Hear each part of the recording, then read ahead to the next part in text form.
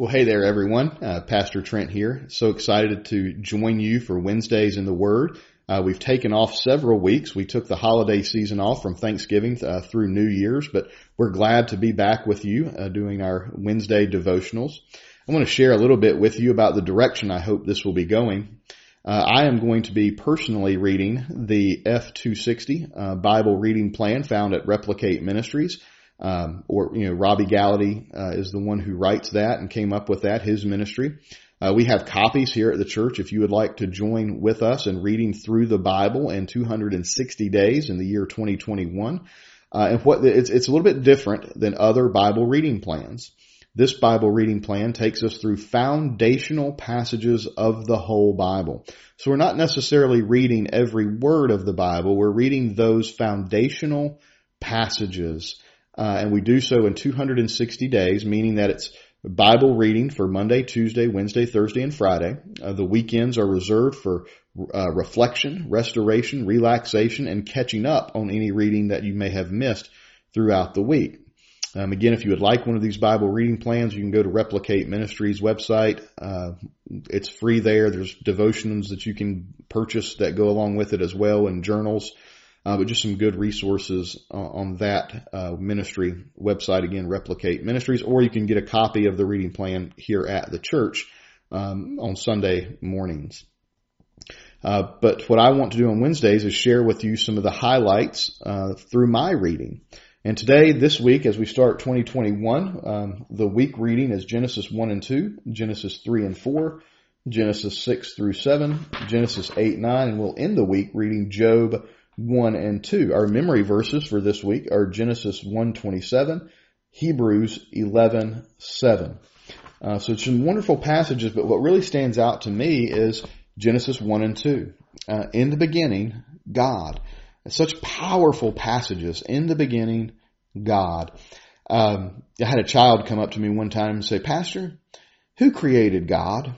It's a pretty hard question, interesting question, but the answer is hard for us to understand because all that we know is things that have been created. But yet God was not created. He says in Exodus that you can tell them that I am sent you. What that means is He has always been. There's never been a time in the past where God was not existent. He has always been. He is always now, and He will always be. Nobody created God because He is eternal. And that's such a powerful thing for us to worship, and it's such a powerful thing for us to wrap our head around, even though we don't fully understand exactly how to comprehend that truth, but it is an amazing truth. And so here is this God, and He creates out of nothing. It's just, there's nothing, and He creates everything because He is powerful, and He is majestic, and He is all-knowing, and this is, the Bible says we should fear this God, and we should respect this God, and reverence this God, and worship God because He is eternal, and He created everything from nothing. The first two chapters of the Bible establish a biblical worldview for all Christians. It gives us a worldview regarding the natural world. God created nature. Everything we see was created by God. Our worldview about human identity can be developed from Genesis 1 and 2. Our worldview of human relationships can be crafted starting in Genesis 1 and 2. These chapters affirm that God is sovereign. He is completely in control of all things at all times. And listen, that should give us great comfort and peace, especially as the world continues to spiral out of control and we don't understand what's happening, and there's wars and rumors of wars, there's sicknesses and diseases, there's all kinds of things that are causing us stress and uneasiness, but yet we know that God is working all things for our good and for His glory because He is sovereign. He is in control of all things at all times. We also see in chapters 1 and 2 that God is a loving creator who speaks the world into existence for His glory. He made humans in His image, linking their identity to His own. And he has also made us male and female as partners who complement one another to model unity and diversity in the body of Christ. So it is such a wonderful thing as we read these verses to see that, yes, we were created in the image of God. And as you read these Genesis 1 and 2, you may notice that as God's creating, he says, let there be. Let there be this, let there be this. And he goes through all those things, let there be. But then he comes to something different. He comes to that last day, and he comes to where he's creating Adam and he's creating humanity. And he says this phrase, let us make. See, it's not just let there be, it's let us make. And he says, let us make in our own image. See, there's something very distinct about humanity. We are distinguished. We are different from the rest of creation. We were created in the image and likeness of God. And that's really hard to explain and hard to understand. And the Bible doesn't speak a ton to it, but there's 5 things that I think we can be assured of as we read the scriptures and as we study this idea of being created in the image of God. First, creation in the image of God is affirmed for all persons. Everyone, no matter what their skin color is, no matter what their age, no matter what nation they were born in, no matter what language they speak, everyone was created in the image of God. This is a universal idea for all humans. The second thing that we see is that it does involve being like God in some unspecified way. We're not really sure how we are like God in the creation story, but in some way we are like Him. Maybe it's that we have control over the animals. Maybe it's even, we have those kinds of things. Maybe it's we have the freedom to make choices. Humanity was given free will in creation, and so maybe that's a part of it where other parts of creation weren't given that kind of identity.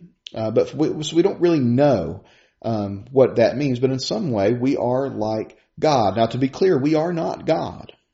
Okay, we're not fully God. We are not exactly like Him because we're not all knowing. We're not all powerful. You and I can't create like gods. But in some way, we are created in the image of God.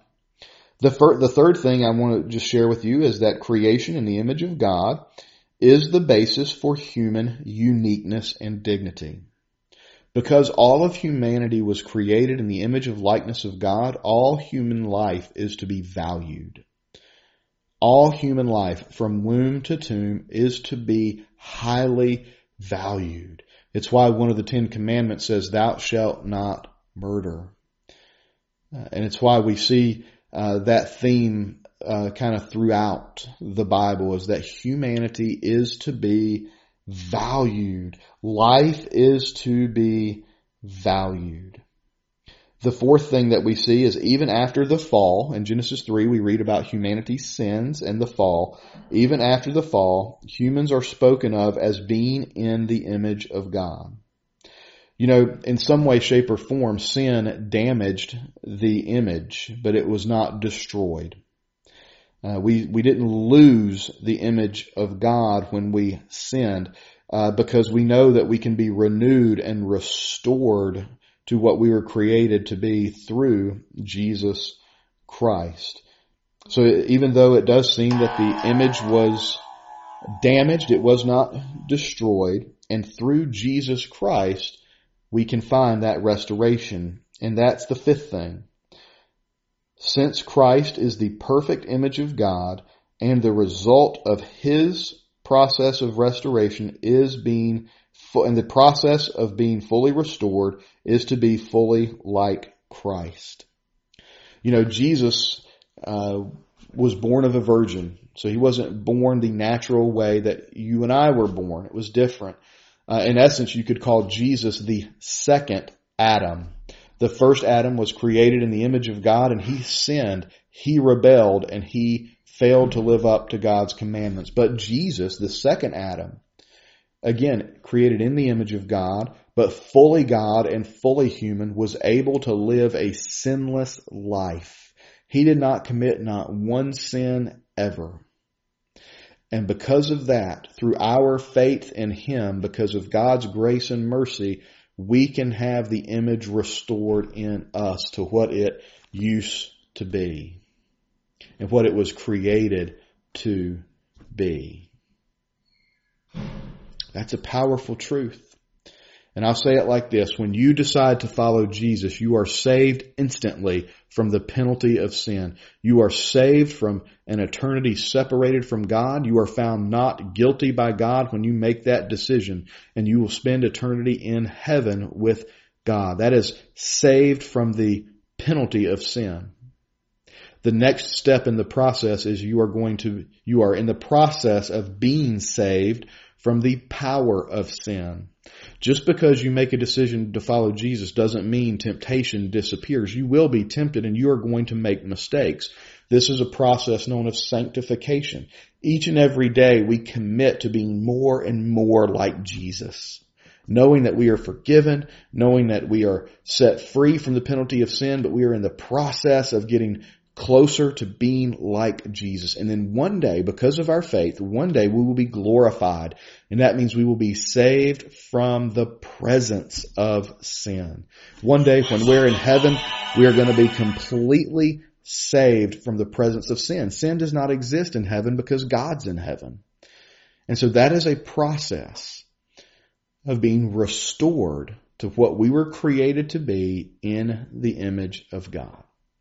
I want to thank you for joining us. I want to encourage you to continue to read your Bible each and every day. You can use any Bible reading plan you want, but again, I'll be walking through the F260 verses in the coming weeks and in the year 2021. God bless.